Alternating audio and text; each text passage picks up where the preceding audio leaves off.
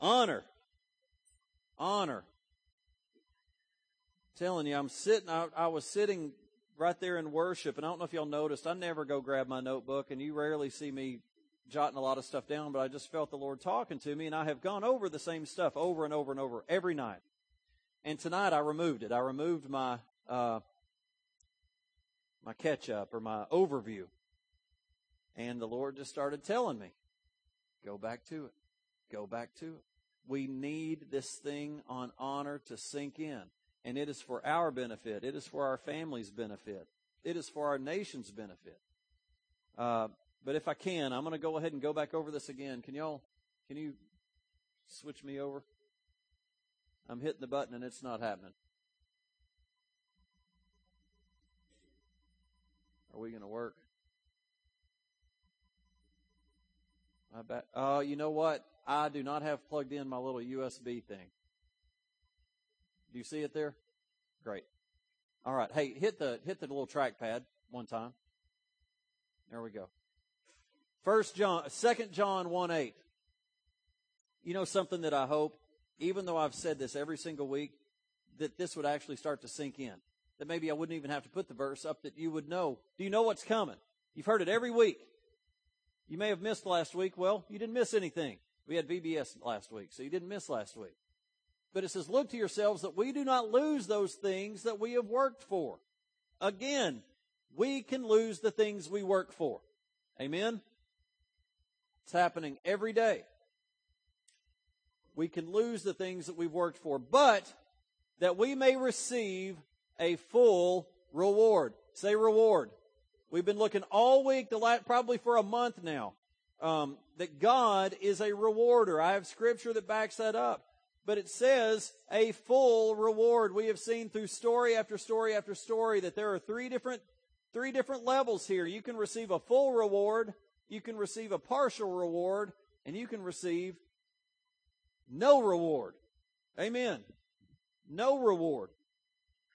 That as you look at Scripture and the ministry of Jesus, we saw that some received full, some received partial, some received no rewards. Are you with me so far? All right, Mark 6, and I'd removed this from my notes, but I'm going to read it to you. Matthew, Mark 6:5. It says, Jesus had gone back to Nazareth, and he was rejected in Nazareth. It says in Mark 6:5, and I'm not going to put this one up for you. It says, now he could do no mighty work there except that he laid his hands on a few sick people and healed them. Again, the key word here is could. He could do no mighty work. It doesn't say he would do no mighty work. He could do no mighty work. If we are not seeing, you say, Pastor, why do you keep going over this and over this and over this? Because many of us are here and we are not seeing our breakthrough. And I believe that are there many factors in our life, whether it's in the flesh or whether it's in the spirit? Yes. But I believe one of the main reasons, I believe if we honor the Lord and if we obey Him in the way that He teaches us to honor, which He teaches us, if we'll honor each other, and I'll show you that in a minute, that it's the same as honoring Him. If I will honor my wife, it's the same as honoring God. I am honoring God by honoring my wife. I am honoring you. I'm honoring God, Wayne, when I honor you. Do you remember we have been over these scriptures? And it says here in Mark 6:5 that he could do no mighty work there except that he laid a few hands, laid a few hands on a few sick people and healed them. And it shows us here in Mark 6 that they did not honor him. They said, we know Jesus. Jesus. My son went to school with Jesus. We know Jesus. My daughter went to school with Jesus. My son learned to do woodworking with Jesus. Couldn't be Jesus. And it says he could do. He could do no mighty works there. If it had said he would do, that would be based on what Jesus was willing to do. But it says he couldn't do it, meaning he was restrained. And I believe the sole reason here is because of honor. And I believe if we will allow this honoring, we don't get it because we live in a nation that doesn't have a king.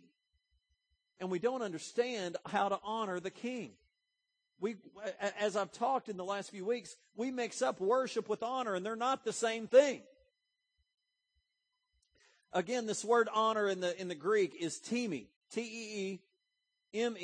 It's what it sounds like, but it's spelled time, T-I-M-E, but it says timi, and it means to value. The word means to value. When a Greek person hears the word timi, he thinks of something valuable, precious, weighty, like gold. But if you look at the reverse of the word, it means to treat as common, to dishonor, or to treat as common. That they, here in Nazareth, treated Jesus as common. Gave little or no respect. We've looked at the Roman soldier that came to Jesus and said, Jesus, I have a man that's sick. I have someone that's sick. I have a boy that's sick. Jesus says, I'll go with you. The Roman soldier says, no, you don't have to go. If you will just say it, I know it'll happen because I'm a man under authority. I'm a man that understands that when an order is given, it's carried out. And I know that you have authority. All you've got to do is just say it. And what does Jesus say to him? I've not seen faith like this in all of Jerusalem. Because of honor. Then we looked at the Syrophoenician woman. And how she was saying, can you just give me the crumbs? She was saying, she was asking for healing. I'm getting confused here because I got so many things going through my head. And Jesus said, help me, Lord. I'm going to get this out if it kills me. Jesus said, wouldn't give the child's bread to dogs. Do you remember? And the woman didn't get offended. If it was a woman of today in America, it would be, I can't believe you'd say something like that. That's just the epitome of church. You just go in there, a bunch of hypocrites. What kind of preacher are you? Call me a dog. She didn't. She said, even the dogs get the crumbs up off the ground. And what did he say? He was amazed by her faith because of honor. We have a choice, either to get offended or to pursue. And she pursued by honoring him and knowing who he was and knowing he's my only hope. And Jesus, in what looked like an insult, was positioning her for blessing. It was just a test. Woman, I'm going to give you a test. It's going to push the button that I know how to push. And here it is. What are you going to do? And she reacted right. And you know what? Not only was she healed, not only did she get her answer, but she's been remembered forever. Because of the impact that it had on Jesus. Jesus was moved. Help me, Lord. Then we saw Hannah. And how she couldn't have babies. And how they went to their annual time of worship. And went to the altar.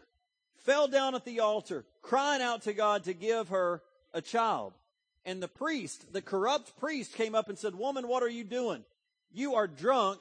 Get out of here. And she could have become offended. But she didn't. She was there to plead her case.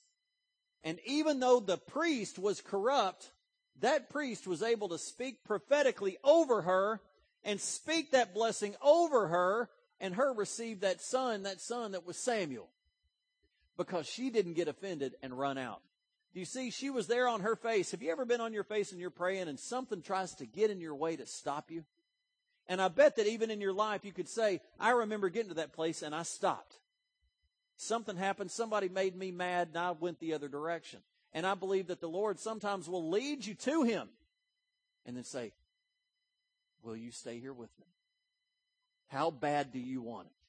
Will you honor me when it looks like you're being spit on? Will you honor me? Because I've got the answer for you. Sometimes I'm just going to test you.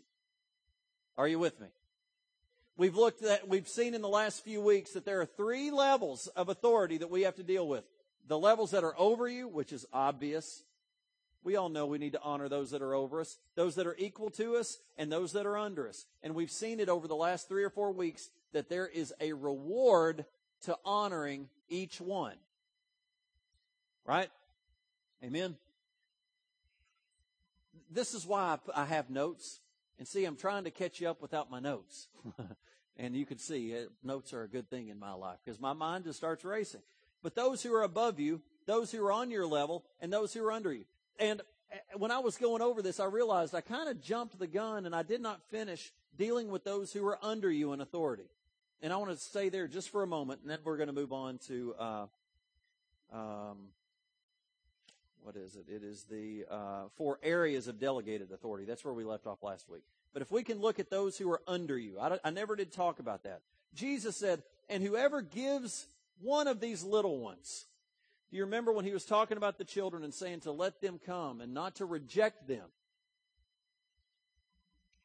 He is talking about those who are under us in authority. And by honoring them, there is a reward. And you can look at the way that some bosses treat their employees. You think, what is wrong with this situation? What is wrong here? These are the people that God has given you to help you accomplish the things that He's called you to accomplish. Do you realize the people that you are over in authority have been placed there to help you accomplish God's call on your life? Whether you're in the secular world or whether you're in ministry. Those people that you have been given to you to help you accomplish your task. Because if you've got people under you, you must not can do it all on your own. You need to come to the realization that you can't do it all. And you need people to help you. What good does it do to cut the people under you down all the time? How does that gain you at all? It doesn't gain you. These people have been given to you. You know, I look at my staff, everyone on my staff as valuable. Now, do I mess up? Sure I do. If you just hang around me just for a little while and you'll see me mess up. Whatever you do, don't think that I'm up here to say I got it all together. But I will tell you, I have value in my staff, in Pastor Stephen and Pastor Zach and Miss Bobby, in Miss Gloria, in Milton Fisher, in all those paid staff workers, not to mention the hundreds of workers that we have working. You know, something happened to me back there in the sound booth. The pastor and the pastor's wife continually honored me. They continually built me up. Why? Because they needed me to do a good job. They were we had a train wreck in the sound booth, and I had never done sound. So believe me, they were rooting for me. But had they tore me down, what would I have done? I'd have just left. And I don't want to play this thing too far out, but I don't know where the church would be if I'd left, or I don't know where I'd be if I'd left. That's the scary thing. It's how God had mercy on me to put 2 people over me that built me up, didn't tear me down and throw me out. So I look at my staff and I realize I can't do this on my own, and tearing them down does me no good. I've got to build them up because we've got a huge job to do here. When you walk out of here and the things that you've got going on, you got people that you need to, wouldn't you like to see them kick it up about 50%? Say it runs downhill. You want them to do better, start treating them better. Start treating them better. Value them. Look at the way some fathers talk to their children. These are your heirs. These are the ones that are going to carry your name. Out of my dad's family, the Ramsey family came. Is it 4 boys and 4 girls? 3 girls, 4 boys. Yeah. And out of those 4 boys, only 2 sons. They only had 2 sons, and one of the sons died at 26. And I'm the only son left out of 7 kids. I'm the only son left with the name Ramsey. There are other sons that the daughters had, but I'm the only one out of that whole huge group. Out of 25 grandkids, I think, that they have, there's only one son that has the name Ramsey. I said that, but I may not have made it clear. But look at how important these children are to you. And what we do is we keep tearing them down and tearing them down and tearing them down. And God says, don't tear them down. They are the generation that's going to take you where you want to go. We build our children up. You know, it's important that we encourage our children, and it's important that we tell them that they're beautiful and that they're going to be successful. You know why? Because no one else will tell them that. They will not hear it anywhere else. That's your job, parents. You know, it is the funniest thing. It is the cutest thing when I tell my children, you are so beautiful. And they say, I know. You know, and you want to think they shouldn't say that. No, you know what? That's a pure heart. That's all they've heard. They don't have any reason to think they're not beautiful. Their daddy and their mommy's told them they're beautiful. In their mind, they are beautiful. That's what God says about you. That's what God says about you, that you're beautiful.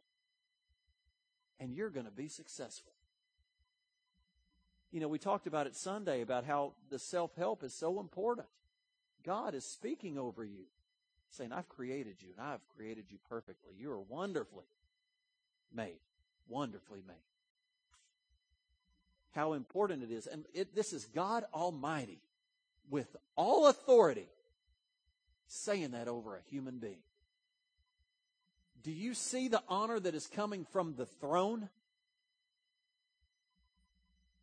Isn't that a great picture? What are we doing as parents? What are we doing as parents when we keep tearing them down? We need to speak positively. And then you look at the way that men talk, and I'm hitting the men tonight. The men talk about their wives. And it says in 1 Peter 3, it says, shoot. It doesn't say shoot.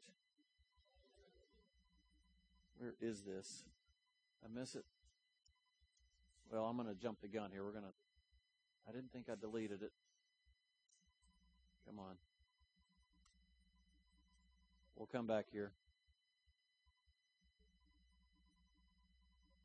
I showed y'all these last week, or 2 weeks ago. I want to see what this next scripture is. Won't go to the next one. Can you hit that? There we go. There we go. It says, husbands likewise dwell with them with understanding, giving honor to the wife as the weaker vessel and as being heirs together of the grace of life, that your prayers won't be hindered. You have a hard time talking positively about your wife, and you're wondering why you're not seeing God move in your life.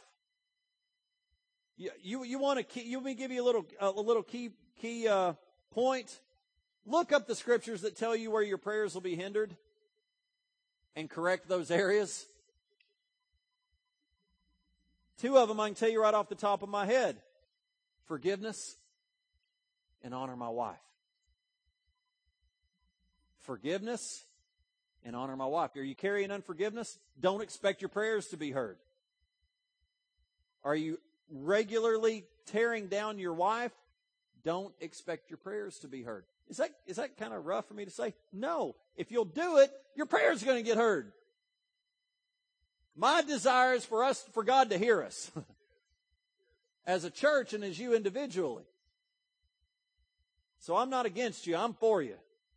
And I don't know anything about you husbands. I'm not sitting here trying to, I try hard not to even look at anybody, but everybody, when I start talking about something, they think I'm looking right at them. I'm like, Pastor, are you looking at me? No, where were you sitting? I was sitting right up. I said, no, I wasn't looking at you. Did it hit you between the eyes? Yeah, didn't receive it. God's looking at you, not me. That's a good word right there. This scripture, husbands likewise dwell with them with understanding, giving honor to the wife as the weaker vessel. That doesn't mean she's below you. It just means she can't bench press as much as you can. That's all it means. I look at the way some men talk to their wives and wonder why they're not getting rewards. My wife is so strong. She is so strong. And let me just say this. She's a lot stronger than me. She will stand in the middle of adversity, and she will stare you down until you cave. She will not back down. A word has been said over her that she's a bulldog. And that's not giving it justice. When she believes something, she will not stop. And it doesn't matter if I'm even the one to stand in her way. She'll barrel right through me. If you're not going to get on board with what I believe God's saying, then get out of my way. I love that. When she had the thing in her throat, all of a sudden there was scripture up everywhere. We had music going. She'd be praying and she'd be trying to get you on board with her. And then sure enough, the Lord spoke to her against what every doctor had said, and she was healed. She was healed by the Lord speaking to her and her having to do something in the natural. And that thing went away.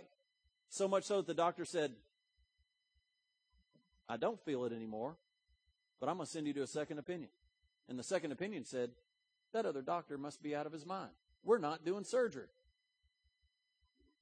Because she bulldogged through it. She will not stop when she has a strong conviction on her life of knowing what's right. And let me just warn you, don't go up against her because you'll lose. It is absolutely the truth. She has a passion for the Lord and she will not back down.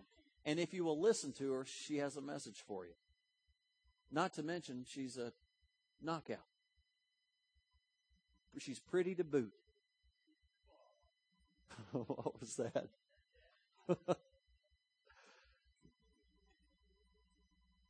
The Lord tells me to honor my wife, and I don't do it very regularly, especially from the pulpit. I come out of a household that says don't toot your own horn. And I'm sorry, she's part of that household, and she kind of suffers that. So rarely will you hear me speak of anything that I've done. You'll usually hear me speak of what I've done wrong. But I want you to know she completes me.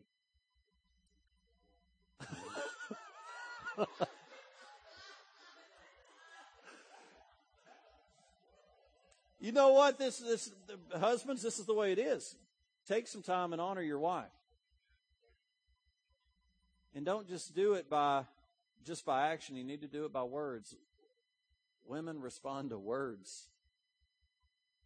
The days of, I'm going to tell you I love you when I marry you and just don't ever worry about it anymore. Just know I love you doesn't work. It needs to be said. And I love you. And I don't honor you enough. And forgive me for that. And the Lord will forgive me for that. But I want to do better. All right. Honor your kids. Honor your wife. Honor those under you. We went to the New Testament. We saw these 4 areas of authority. Shoot. I am having technical issues. Everything's right where it's supposed to be. I'm just ahead of myself. Civil authority. Church authority. Social authority and family authority. Social authority we looked at last week. That's your bosses, your teachers, your coaches. We looked at civil authority and social authority last week. I'm just going to look at family authority and then we'll be done. We're almost out of time. Family authority, Ephesians 6. I would encourage you, even though I'm going to put this up for you, turn in your Bibles to Ephesians 6. Family authority. Let's hear those Bibles wrestling around. Get over here to this one. This is one that should be marked more than once.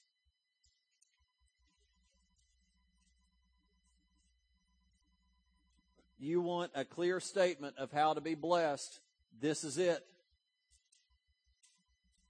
And this is where we fail so many times, is that we speak so negatively of our parents. It says, honor your father and mother, which is the first commandment with a promise, that it may be well with you and that you may live long on the earth. What is the promise? There's actually 2. First promise, that it may be well with you. That would be enough right there. That things would be good. That things in my life would turn out good. That you would be in good shape. That I would be in good shape. But also that you would live a long life on the earth. Did you know that God says He promises you a good life, a successful life, and that you won't die prematurely? But you might say, hey, I've known some people that honored their parents, but they died young. Now catch this. That's because every promise of God has to be appropriated by faith. Going to get just a little bit deep right here. It is not automatic.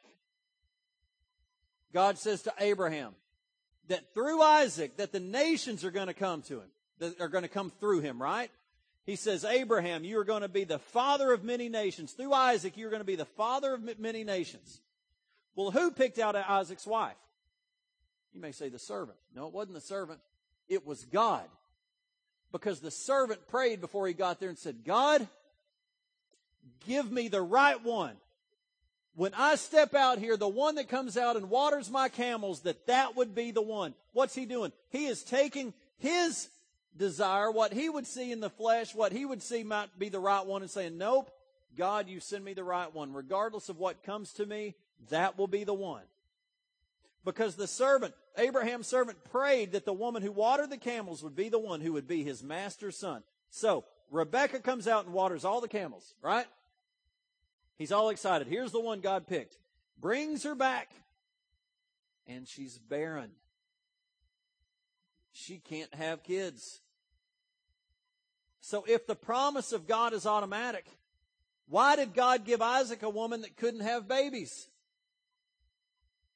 The Bible says that it wasn't until in Genesis that Isaac cried out to the Lord and God heard his prayer and opened her womb. Why was he crying out? He was reminding God of his covenant promise.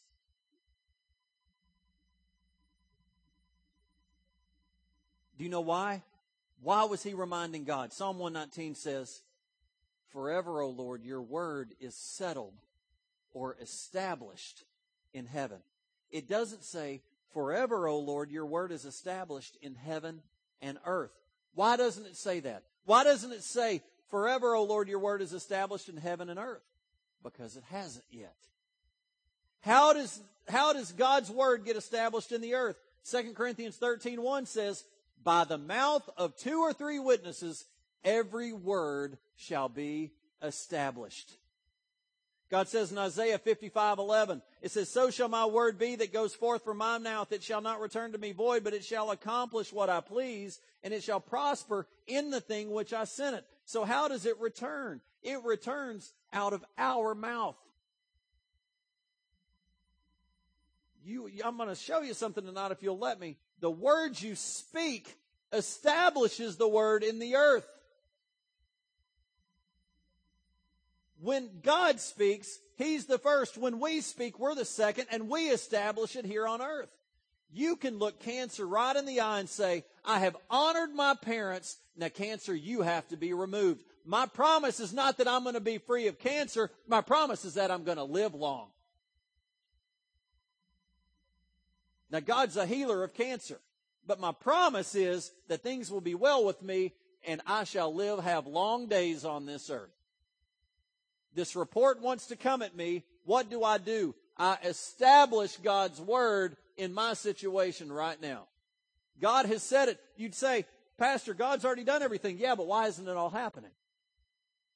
Because you're not walking it out. You're not speaking it out. Now, is that getting kind of rough? Yeah, good. Get mad at me. So mad that you'll go out and try it.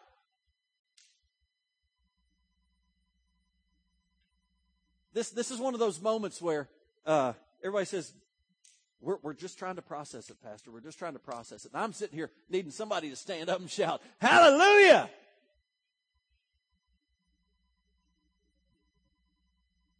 What we need to do is we need to learn to process, or in the middle of processing, just say, God, I'm trying to process this, but hallelujah! Now get back to processing. You have got to learn to speak it. You have got, number one, you got to know His Word. Number two, you got to start speaking it. You got to start doing it. You got to start believing it, because His promises are appropriated by faith. Why then there's just not everything just happening and oh, kumbaya, we're going to go tiptoe through the tulips? Because that giant is still standing there. God's given you victory over the giant, but for some reason the giant's still standing there. And he's still torturing us. But God's saying, go out here and use my word. My word has been established in heaven, but you need to go down here and establish it on earth. What did David do? David established God's word on earth, and he said, you're not going to speak like that against my God. And I'm not just going to say that. I'm going to throw something at you, and God's going to kill you.